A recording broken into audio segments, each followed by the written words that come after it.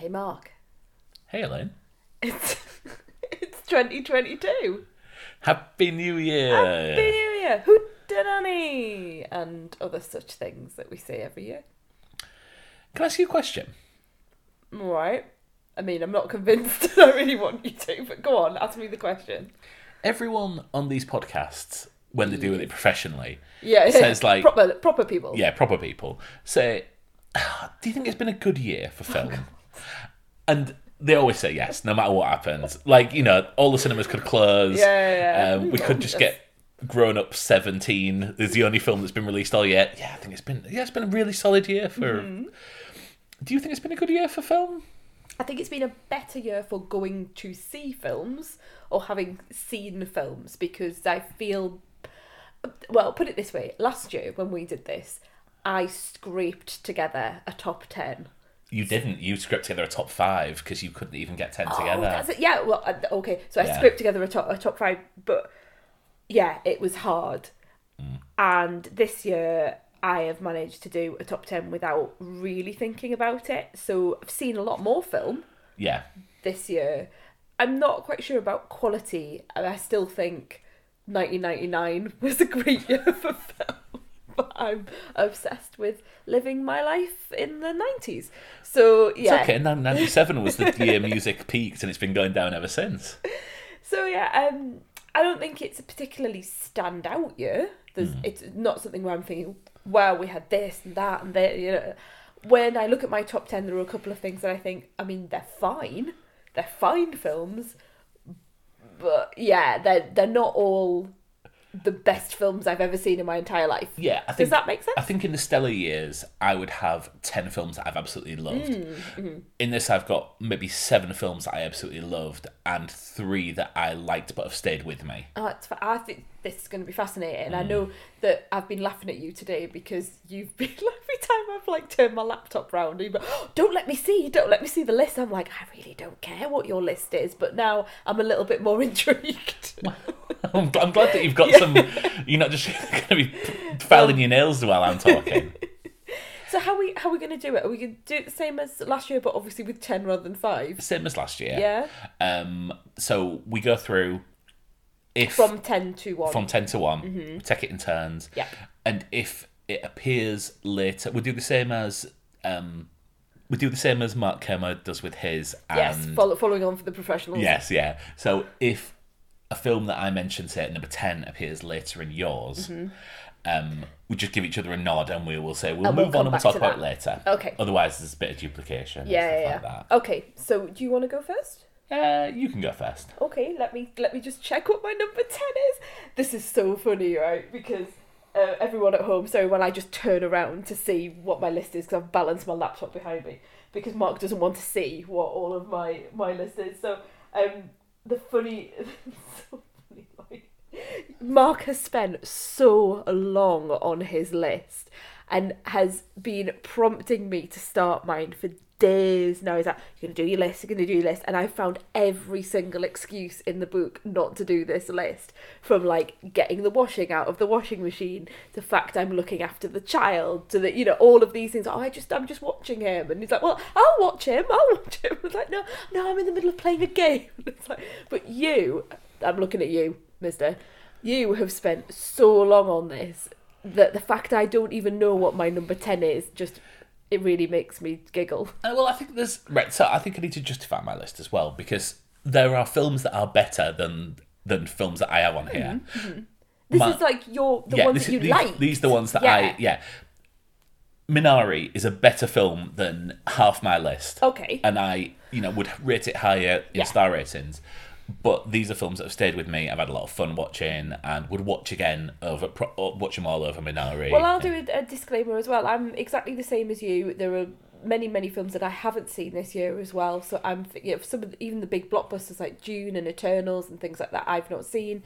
So mine is just films I have seen that I liked. Yeah, good.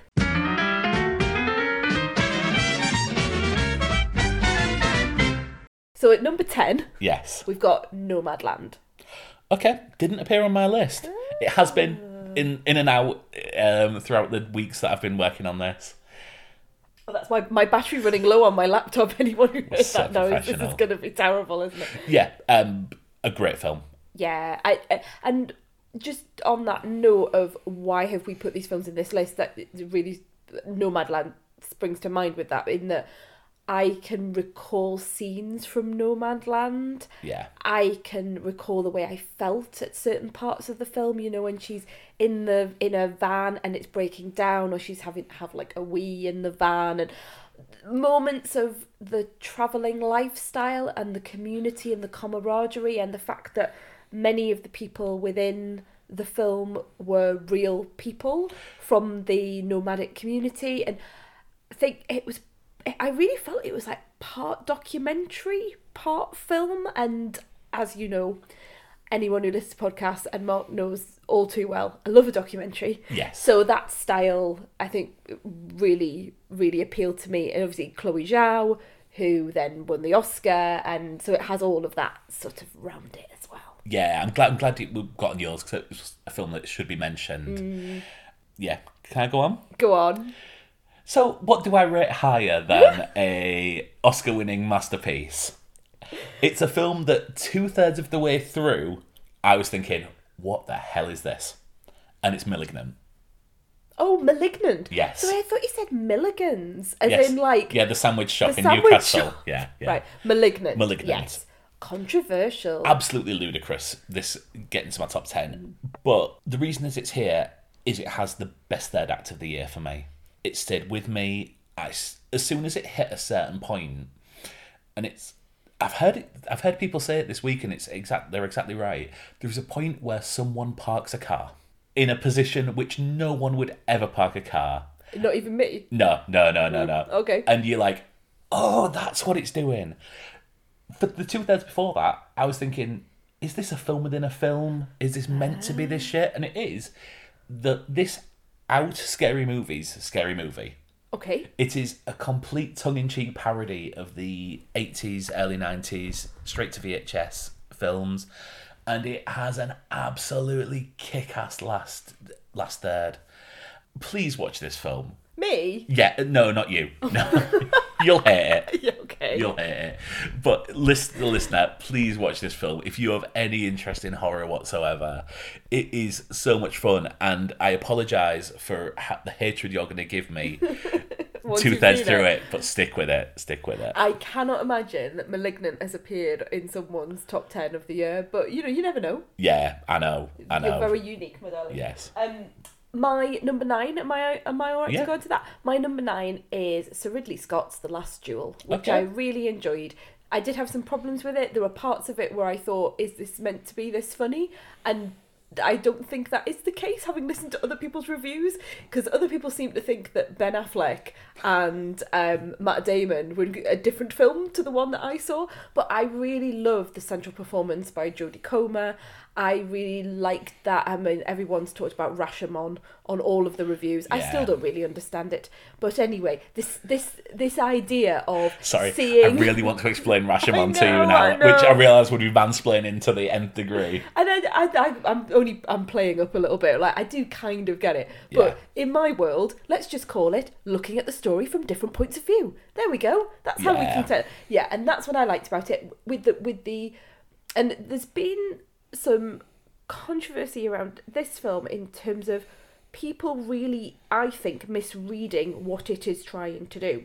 I don't think Ridley Scott or the writers in any way, shape or form are trying to do what some people are saying and being misogynistic. I think they're absolutely showing you what happened, what truly happened in this story, and presenting to you how men can see things through a particular lens when it comes to women. So perhaps thinking a woman is more excited about things than she potentially is. Yeah. And then seeing through the woman's eyes and really understanding how, you know, a patriarchal structure affects all aspects of life. And whilst it is a film that's based in medieval times, there is so much to say about now, which is a shame. There's, Yeah. you know, it's sad that it has so much to say about today's day.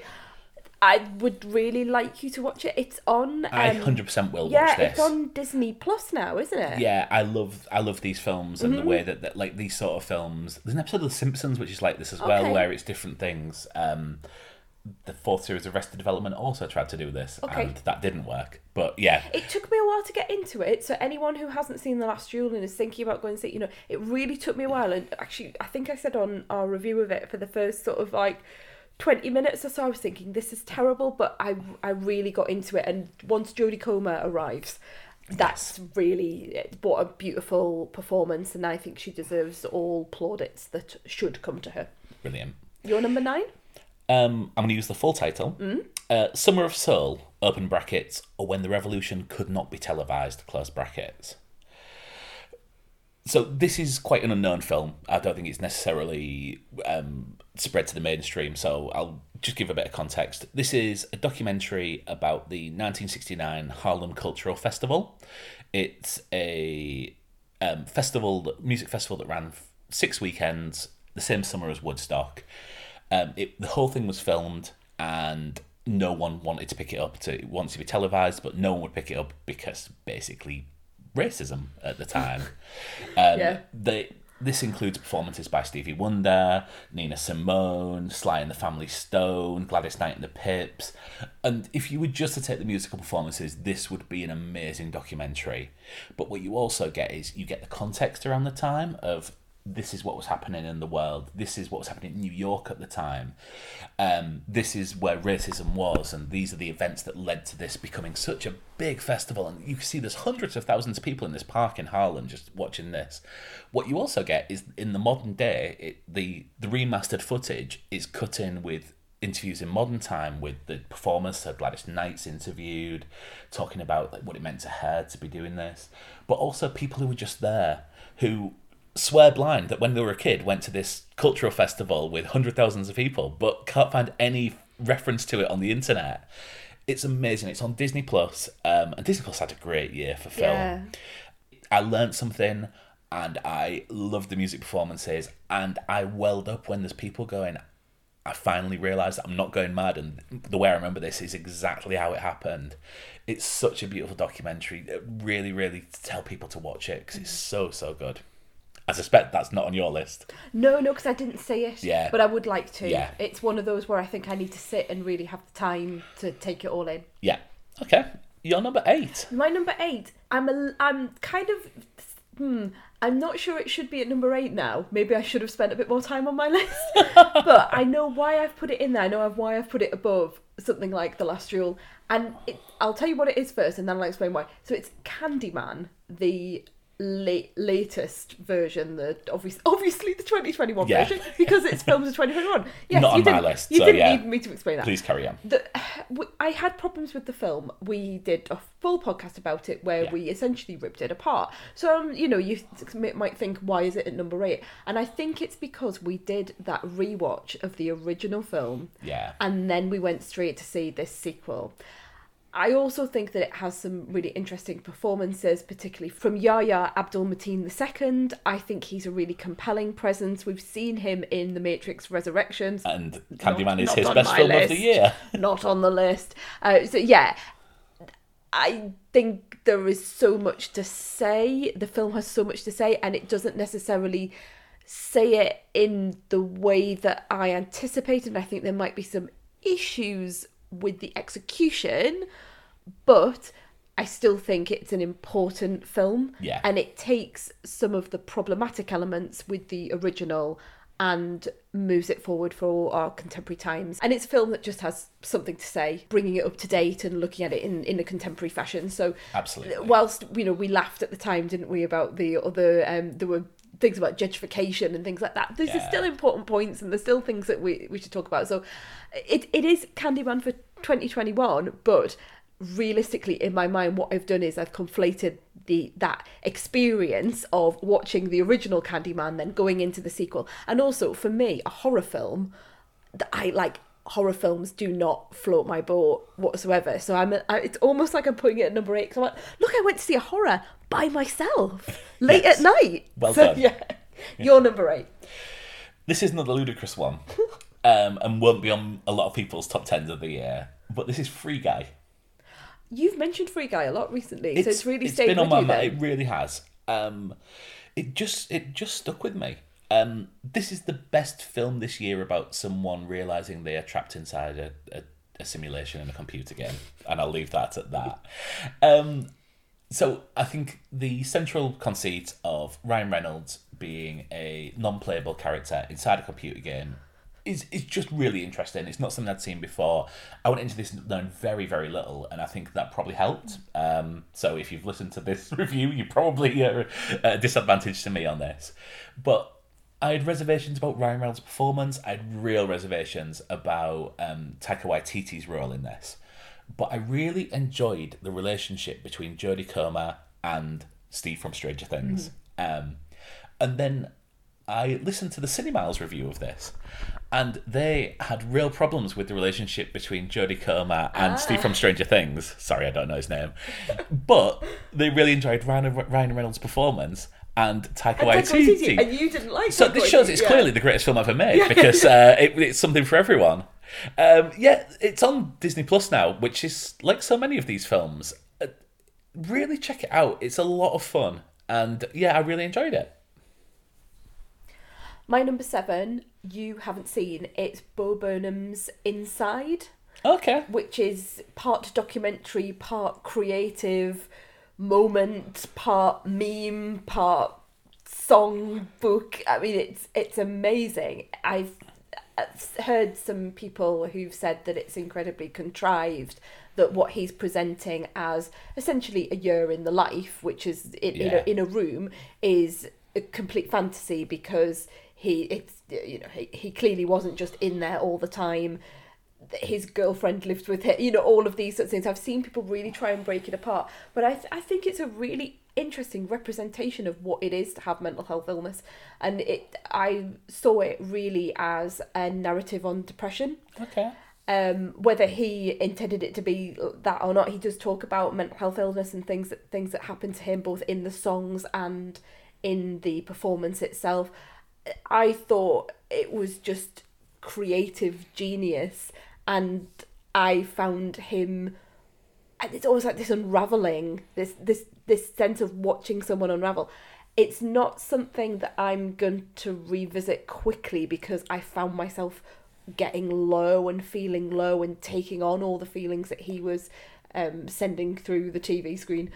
So yes, it's not something I'm going to revisit, but I have thought about it a lot, and I listen to the songs all the time. There's one song in particular that come up really, really high on my Spotify end of year, these are all the songs that you've listened to list. Yeah, it keeps on coming up on our shared playlist, and I skip them because I still need to catch up on this. And I didn't really know much about Bo Burnham at all, and then I became slightly obsessed with him, and certainly obsessed with what he speaks about, just not being able to go on stage anymore, and suddenly just having a moment where he's just unable to do what he had been doing for years, and that really stuck with me. And then think about, how do you come back from that? And there's this idea that he was going to come back, and then the pandemic hit, and then what do you do?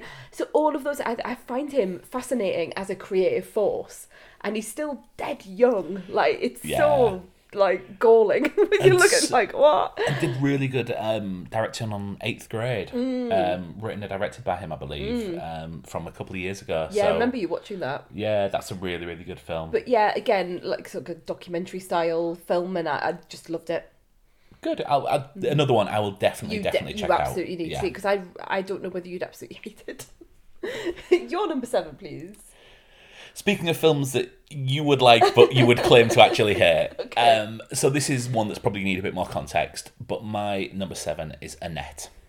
Annette? Yes. Annette. Do you know anything about this? Oh, is this something to do with a band called Sparks? Yes. Right, so I've clearly heard people talking about it on all the many, many podcasts that we listen to. This is a film starring Adam Driver and Marion Cotillard. Ooh. Adam Driver plays a world-famous comedian, kind of confrontational comedian, right. Kind of tries to challenge his audience, a bit like...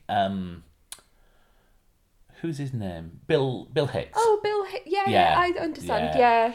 Marion Cotillard plays an up-and-coming opera singer, world-famous opera singer, but yeah, she's Is she certainly Edith below Piaf? him.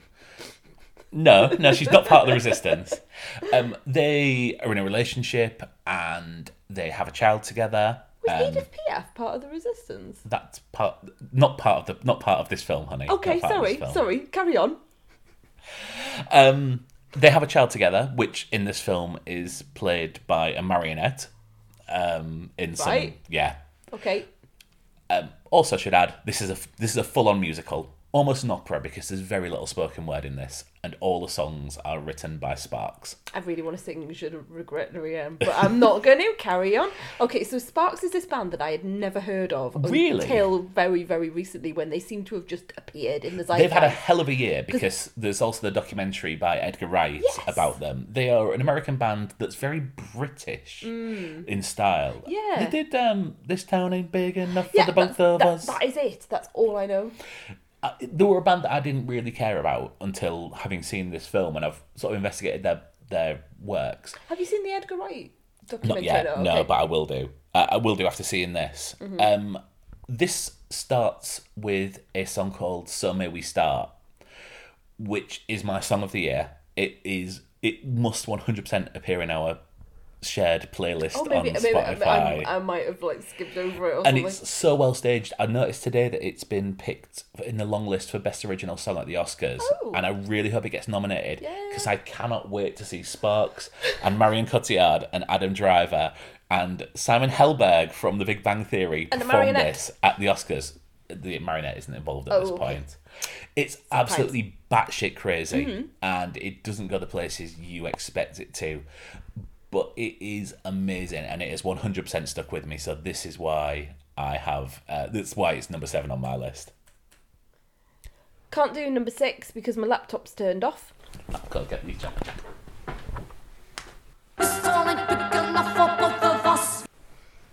Back for number 6. Back for number 6. Fully charged.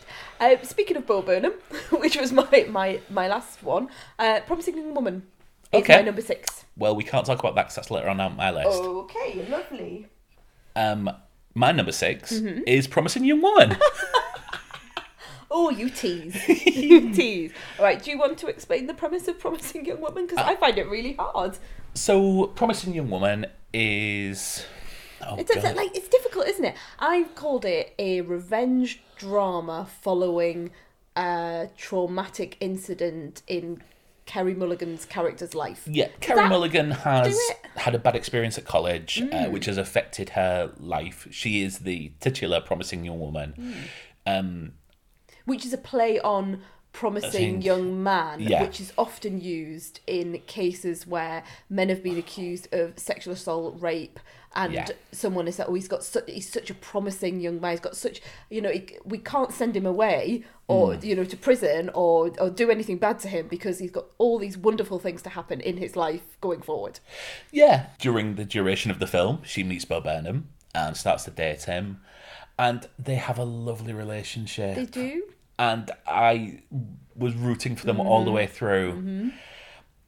This still breaks my heart. This film. Do you still think about because I remember at the time you were really affected by it watching, because obviously it's Emerald Fennell. I think people call her Fennell or Fennel. I call her Fennel, but Yeah, it's she probably tastes something of aniseed. Yeah. It's her film written and directed. I best know her as Camilla in The Crown, which I'm sure she hates now because she's obviously like Oscar Yes. winner and all of. Is she a winner? Did she? Yeah, win she won Oscar? Best Yeah, Original she did, didn't Screenplay, she? yeah. So all of that sort of thing has come and gone for her, but it's clearly a film that is trying to open your eyes to a number of things. And you said that you had a quite a visceral response to this film. Oh, yeah. As a man in his 40s thinking back to If you went out in clubs and went to college in the 90s, you would have seen this sort This of will thing make happen, you question yeah. what happens. Yeah, what yeah, yeah. happens. Yeah. And, I've heard a lot of people say the same thing. It's,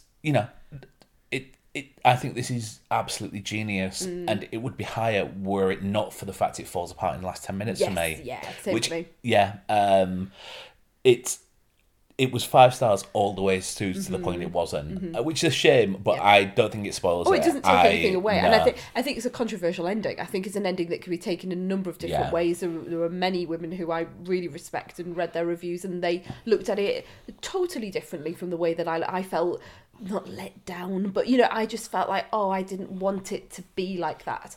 And then other people said, no, this is exactly the way it should be, and this is why. So people I respect have gone down that route. But yeah, I thought it. I'm looking at the rest of my list. I thought it might be higher at the beginning of the year when we saw it, but other things have come along that maybe I've enjoyed a little bit more. Okay. Well, it's officially the 6th best film of the year. Of course it is. If we're both in agreement. Wow. Yeah. So you need to do your 5th best film. So my 5th best film is Judas and the Black Messiah, which is Daniel Kluwer and Lakeith Stanfield and Dominic Fishback, who is my MVP of this film. I think she's a beautiful actor.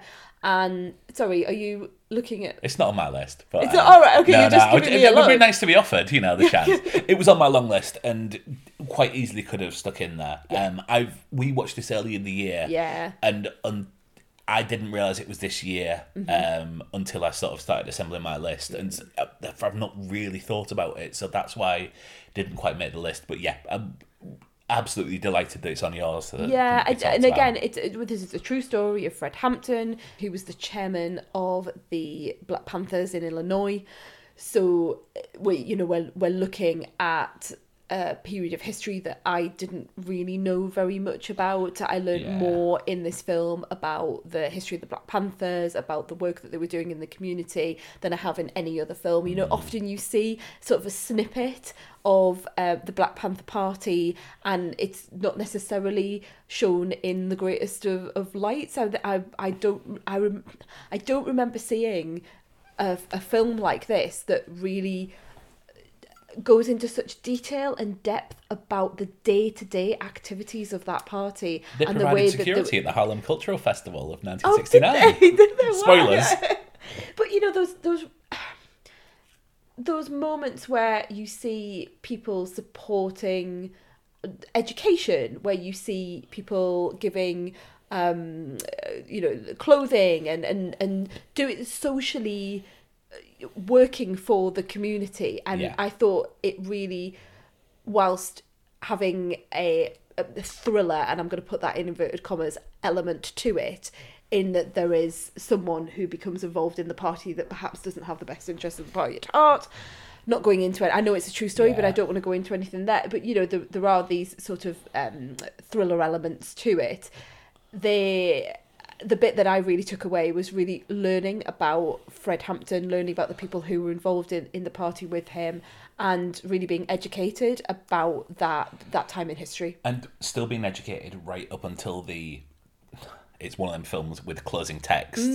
And we were like, there was some facts that are revealed about there where we're like, what? Yes. Yeah, absolutely. And having seen seen some things with the family of Fred Hampton, his son, in particular, who I think is the chairman now, and that real sense of being able to tell a story that is really important to that family, that's really important from a historical perspective, and being able to tell it well. I really like that about it. This was their story, and they were able to put that forward. Oh, where are we up to? Number 5. Number 5. My number You're 5. number 5, right? Yeah. I need to look at you at this one. Oh. My number 5 is Last Night in Soho. Nope. You can't speak about that yet. Right, sorry. I thought you were going to say it's not on your list. I was like, wow, that's... not yet. Right. So, my number 5 is... No, you've just done your number 5. I've done 5. My number 4... That's why you need to number your list. I know. Spend a bit of time on it. I'm literally turning around. Number 4 is Spider-Man No Way Home. Okay, that's interesting, because... Is it on your list? My number 4 is Spider-Man No Way Home. Oh, great, okay. It's the best Marvel film of the year. Yeah, I think it's one of the best Marvel films I've ever seen, but then I don't really remember the other ones. I would put it in the top 5, which is no mean feat. I can't quite... Do you think it's the best Spider-Man? It's the best Spider-Man. It's the best sort of Spider-Man. the other versions of Spider-Man. Even like the Maguires and things like that. I love Spider-Man 1 and 2. And Spider-Man 1 and 2 are conventionally great Yes, films. yeah, very whereas this, traditional. and we've just done a half an hour Yeah. podcast on this, so I would refer to people to that if you want a greater insight on this. But this uses every smoke and mirror technique to, and I am, that being the you first loved of it, these. didn't it? Yeah. I loved it. I was in the first performance of the day in Newcastle. Everyone cheered at points. Everyone gasped at points. It was just a really fun ride, wasn't Yes. it? And I think when you're looking at the best films of the year, it's probably not one of the best films of the year in terms of, if I look at a piece of art like Judas and the Black Messiah, and then it has different qualities to Spider-Man, the big, bold, blockbuster Spider-Man with some of the funny lines, but I really enjoyed it. I think this is objectively a well-made film.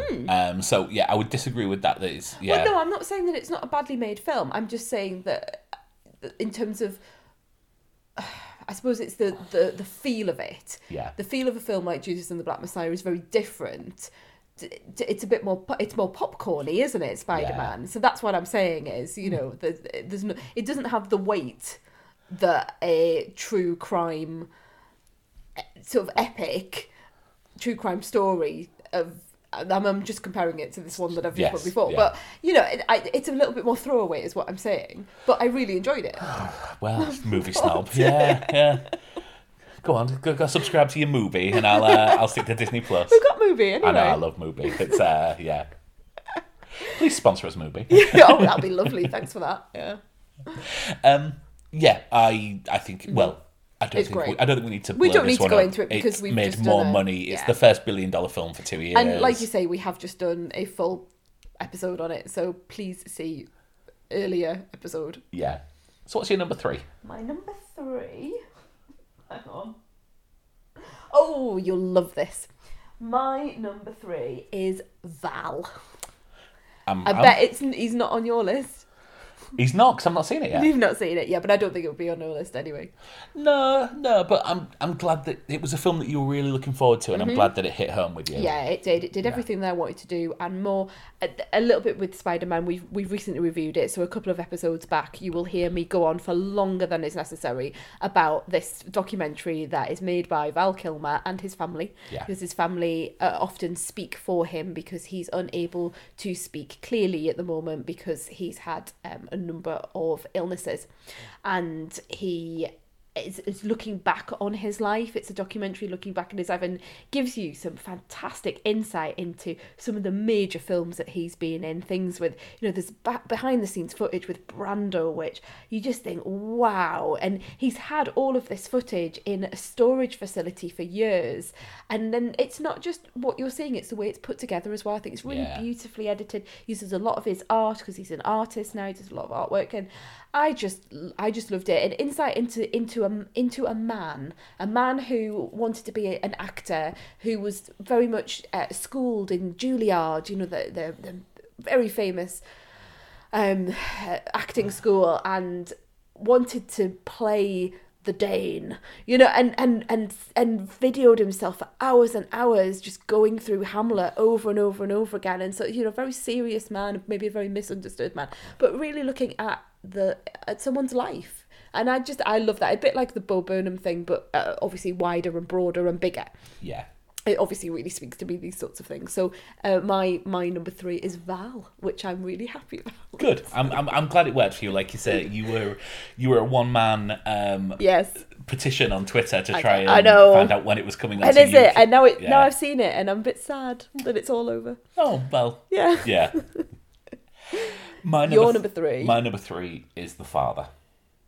Oh, Anthony Hopkins. Anthony Hopkins' Oscar-winning performance. Yeah. And rightly so. Okay. I know that it's quite inconvenient when you've set the entire ceremony up for Chadwick Boseman to win the Oscar. Yeah, and then Anthony comes bobbling along. Yeah, it doesn't even turn up. Yeah.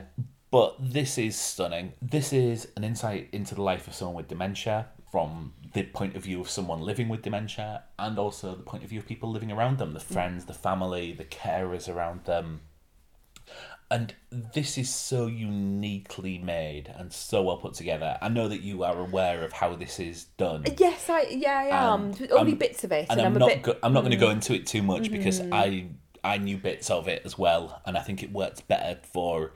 It is incredibly uncomfortable viewing at times. It makes you uneasy, and purposefully so, because that is how this film depicts life with dementia. It has stayed with me. It is funny at points, and Well, life is funny. Life yeah, is funny. Life is funny no matter what's happening in your life. Yeah.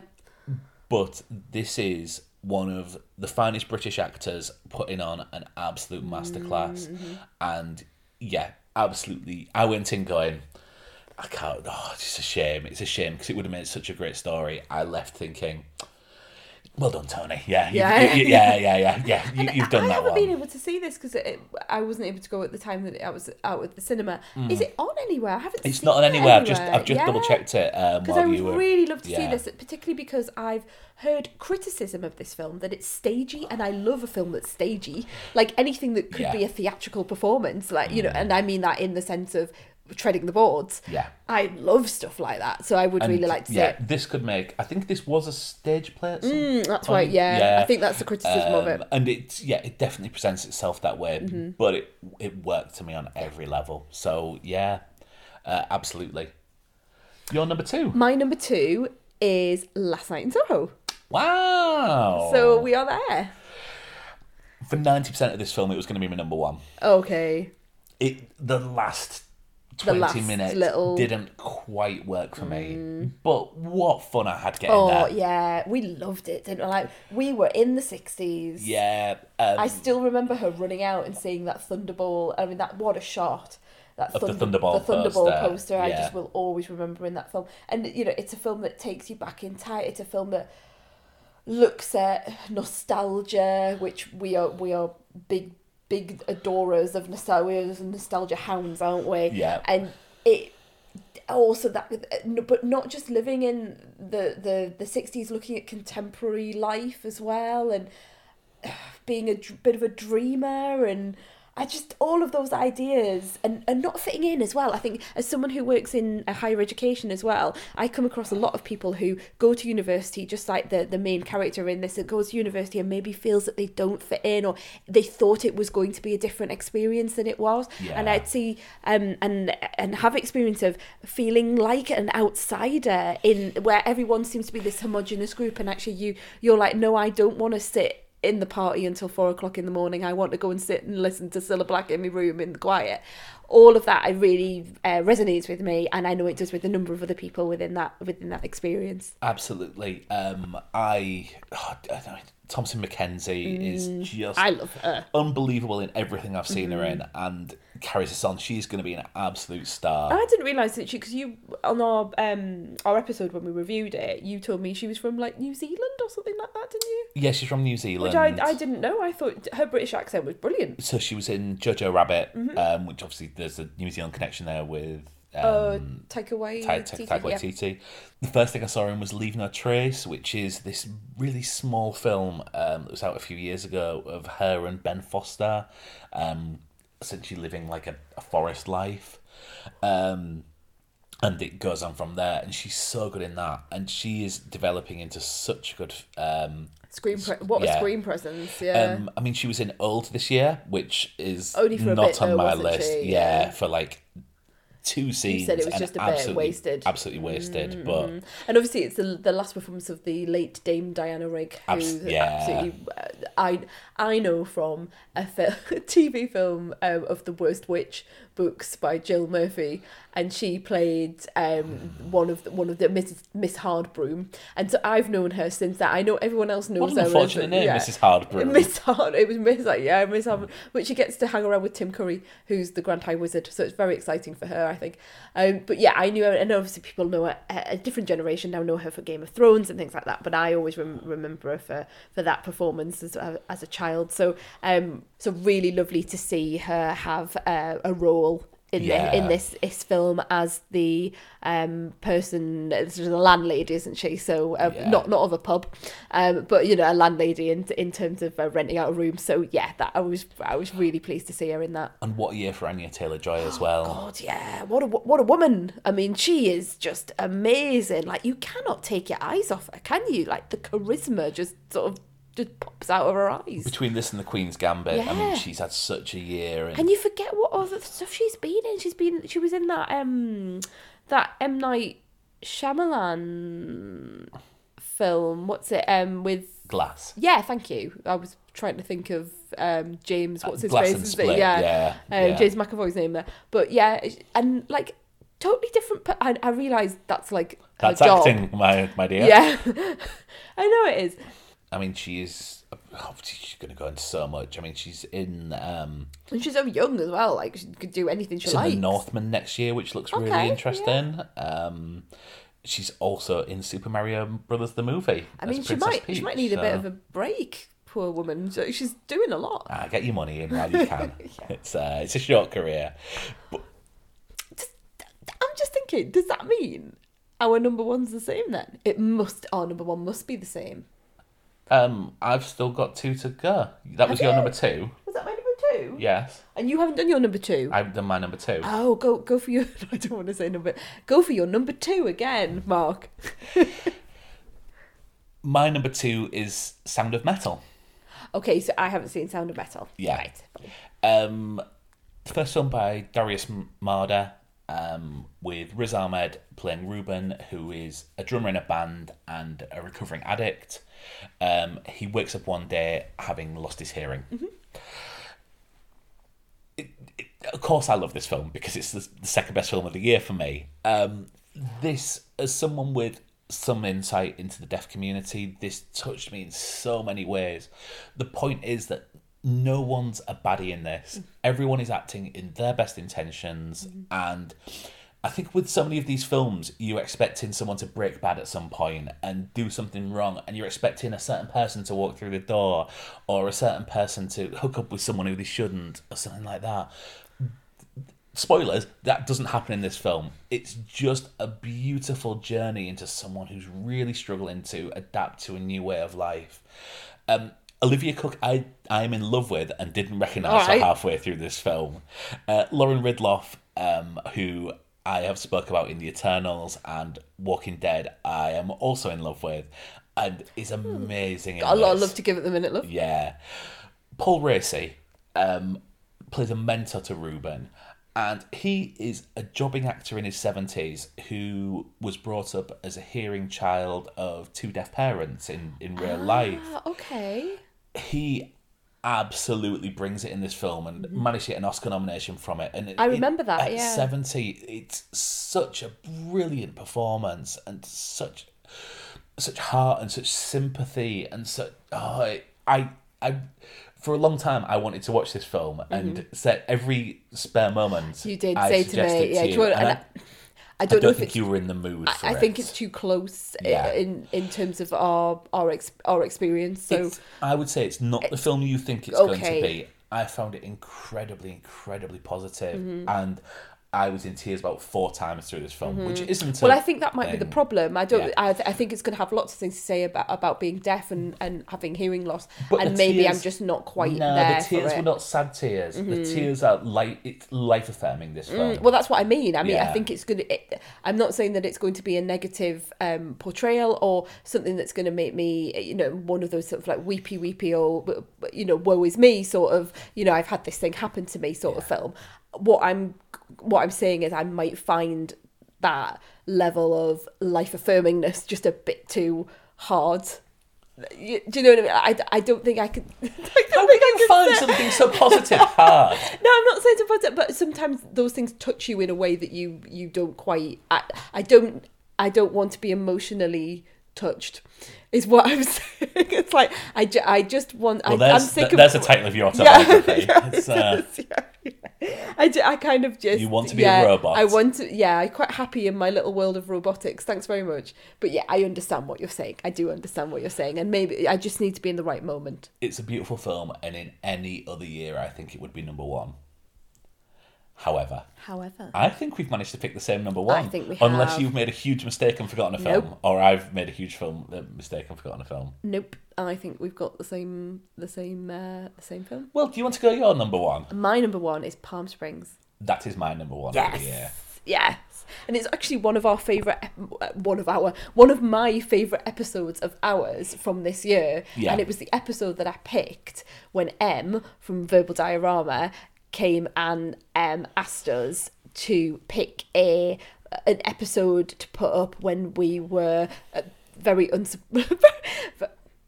when we were incredibly, surprisingly, and running around the kitchen for about 3 years, British Film Podcast of the Week. Yes. For film stories. I'm still saying that in an incredulous voice because I'm still like a little bit overawed by it all. But anyway, yes, and I picked the Palm Springs episode as a sort of this is what we kind of sound like. I think that's well. I think the joys of that is the fact that you know nothing about this going in. Yeah. And I think that really helped my experience as well. Yeah. I've since watched it again. Oh, have you? Yeah, not like I've had it on Recently? I was off work and I think I was looking after Blake, Mm-hmm. and so I just put it on in the background, and it works even better the second time. Yeah. I don't think we should really, I don't want to go into anything about it, Yeah. to be honest with you. because I think it works best knowing Yeah. as little as possible. Yeah. Um, And it was just one of those films we just shoved it on. We had heard it. Yeah, I think you had heard about it more I than knew I everything had. about it, and yeah. I've been waiting for 9 months for it to come out. I had sort of heard of it on the grapevine as well, saying, Yeah. "Oh, there's this film." I mean, I'm so in love with it. I like really want to get a poster. We're doing our living room at the minute, and like it's going to take all of my might not to just put a great big Palm Springs, get my teeth in, Palm Springs film poster up right in the centre, above the sofa. So yeah, I just absolutely love it. I keep looking out for like t-shirts and things like that with it. I find the central performances just stunning, so funny and yet so melancholic, so much to say about life and things that you've done and regrets and making a new life with someone, all of those things that like really hit me in particular. I was absolutely emotionally touched by this film and didn't think that that's what would happen when we sort of go, let's put this sort of comedy film on one Friday night sort of thing. I love also the soundtrack, and I listen to the soundtrack quite a lot. It's one that's constantly on repeat for me. I mean, Andy Samberg is someone who I first found doing daft little internet videos in the mid-2000s, and then I followed his career through him joining the cast of Saturday Night Live and then leaving the cast of Saturday Night Live. I really, really want to show you Hot Rod, one of his films from early on in his career. Okay. Because this is a certain type of film, but Yeah. you also really enjoy Popstar, I Never love Stop, Popstar, Never Stopping. And I should hate that film, but Yeah. I also really like all of his incredibly rude and explicit videos. Like they're like parodies of songs or song types, don't they? Yeah. Which I'm not going to go into on this podcast, but some of them very, very suspect titles, very, very explicit lyrics, but the funniest things that I have ever listened to, and things that you will often just sort of like sing a line to me when thankfully no one else is around, just to make me laugh. I did it this morning with our son likes to throw things on the ground, and he had his band The Lonely Island with two of his friends who became sort of writers on Saturday Night Live the same time he joined, have a song called Throw It on the Ground. So that whenever I'm playing with Blake and he's throwing stuff on the ground and finding it hilarious, that's what goes through my head. So yeah, I found myself humming that, and then put on the video while you were trying to talk to me and you got angry. Oh, is that what happened? Yes. Yeah. But yeah, I think Andy Samberg, you if you saw sort of Popstar, Never Stop, Never Stopping. Thank you. If you saw that, you saw maybe some of the videos, you might think, oh, I don't think I can take much of him. I think it's a different performance in this film. You Yeah. see flashes. I think you see flashes of that comedic energy and that that manicness. But I think there's a melancholy to it, and there's a thoughtfulness to it that I hadn't seen in the other performances. And I really found myself think, wow, this is quite an introspective performance from Sandberg, which I really enjoyed. Absolutely. It's available to watch as part of your Amazon Prime subscription. Amazon are not a sponsor of this show. They certainly aren't. But hello. If Jeff Bezos wants to sponsor us, we've got very reasonable rates, and I reckon he won't notice a few million if we bump up the price a little bit. Then we can do this full time. And that would be nice. Yeah. Oh, the dream. Yeah. Oh, the dream. Oh, Jeff, get in touch at the Honeymoon Pod. Can you imagine? I think it's right. There's a reason this has become our favourite film. And yeah. It might, you know what, I'm thinking it might, when you get to the end of the decade, I think it might, not that I think we'll be doing this in, 8 years' time, but... I will. I know you I found someone better to will. do it with. Thanks so much. Thanks so much. I think it might be up there as my film of the decade. I wouldn't be surprised, is what I'm saying, that if we get to the end of this... I can't think of another word for decade. 10 years. At the end of this 10 years, then it might be quite high up there. Well, don't make that judgment until you've seen Free Guy and Malignant. Oh, well, yeah, no, but I will hold on. Right. Well, Top 10 of thought. TV. Sorry, not TV. Top 10 of film. Yes. All done. All done. Yeah, that did go better than we thought. Yeah. I mean, it was a nice mix of... Yeah. I think it's interesting that... Was it 4 films that we've got on the same list? I don't know, hon. I didn't even know where we were in terms of the numbering. That's fair enough, yeah, yeah. But yeah, I think I understand everything that's in your list that I've seen and haven't done. Yeah. I don't think there's anything that you've seen that's on my list so I think my list is probably better than yours. Oh, is this what this is working? I'm saying, where are you going with this? Yeah, but that's what I you're think mine is doing. probably Yeah, stronger, but I'm sure it is. I watch a lot more films than you, to be fair. It's got so. Malignant on it, so Yeah, I think that makes yeah. it a very special list in many ways. Makes it unique. Certainly. Yeah, well done you. Yes. So we're going to be back in a few days. Stroke a week, stroke when we get a chance. When we get a chance. Yeah, because we're coming to the end of our Christmas vacation. So we'll be back at some point with our TV shows of the year. And then we've got our very special... Oh, we have got a very special, haven't we? We've got a very special... We didn't realise this until the other day. 100th show. 100th episode. Where we've booked out the Royal Albert Hall. Yeah, of course we have. We do a live show. We're taking things from My Dad Wrote a Porno. And tickets will be available shortly. Yeah. No. Oh, I mean, I would love to, but... there's a lot of editing goes into this podcast. If people saw us actually doing it live, I think, the glamour and the wonder would be gone. It's like my mum and Neil weren't mine. It's fine. That's true, yeah. Just £100 a ticket. Yeah. There we go. Made our money back. I think it costs significantly more than £200 to hire the Royal Albert Hall, honey. Well, I might be having a bit of a quiet time at the moment. Yes, so we will be back. We'll be back with TV. We're going to do Christmas, the things we've watched over Christmas and New Year, and that will be our 100th, won't it? Our 100th Maybe. episode. Well, we're trying to, here we are having editorial conversations on the podcast again. But yeah, we were trying to think, what should we do for our 100th episode? So maybe we should do something special around it. Maybe you should watch the entire series of Justified and then we'll talk about it. Oh, yes. Oh, sorry, are you going to mention The Expanse or anything like just ticking off all the podcast bingo? The Expanse. Okay, good. There's live episodes coming through, and I'm just taking a little rest. I watched too much, as I realised, to get up to speed, and then I'm waiting for them all to be out so I can binge them. Okay, off we go. Thank you very much, everyone, for listening to this ramshackle episode of a podcast. You can find us on Twitter or Instagram at The Honeymoon Pod. And if you would like to leave us a review, you can do so on iTunes, and you can also drop a rating on Spotify now. So drop a rating.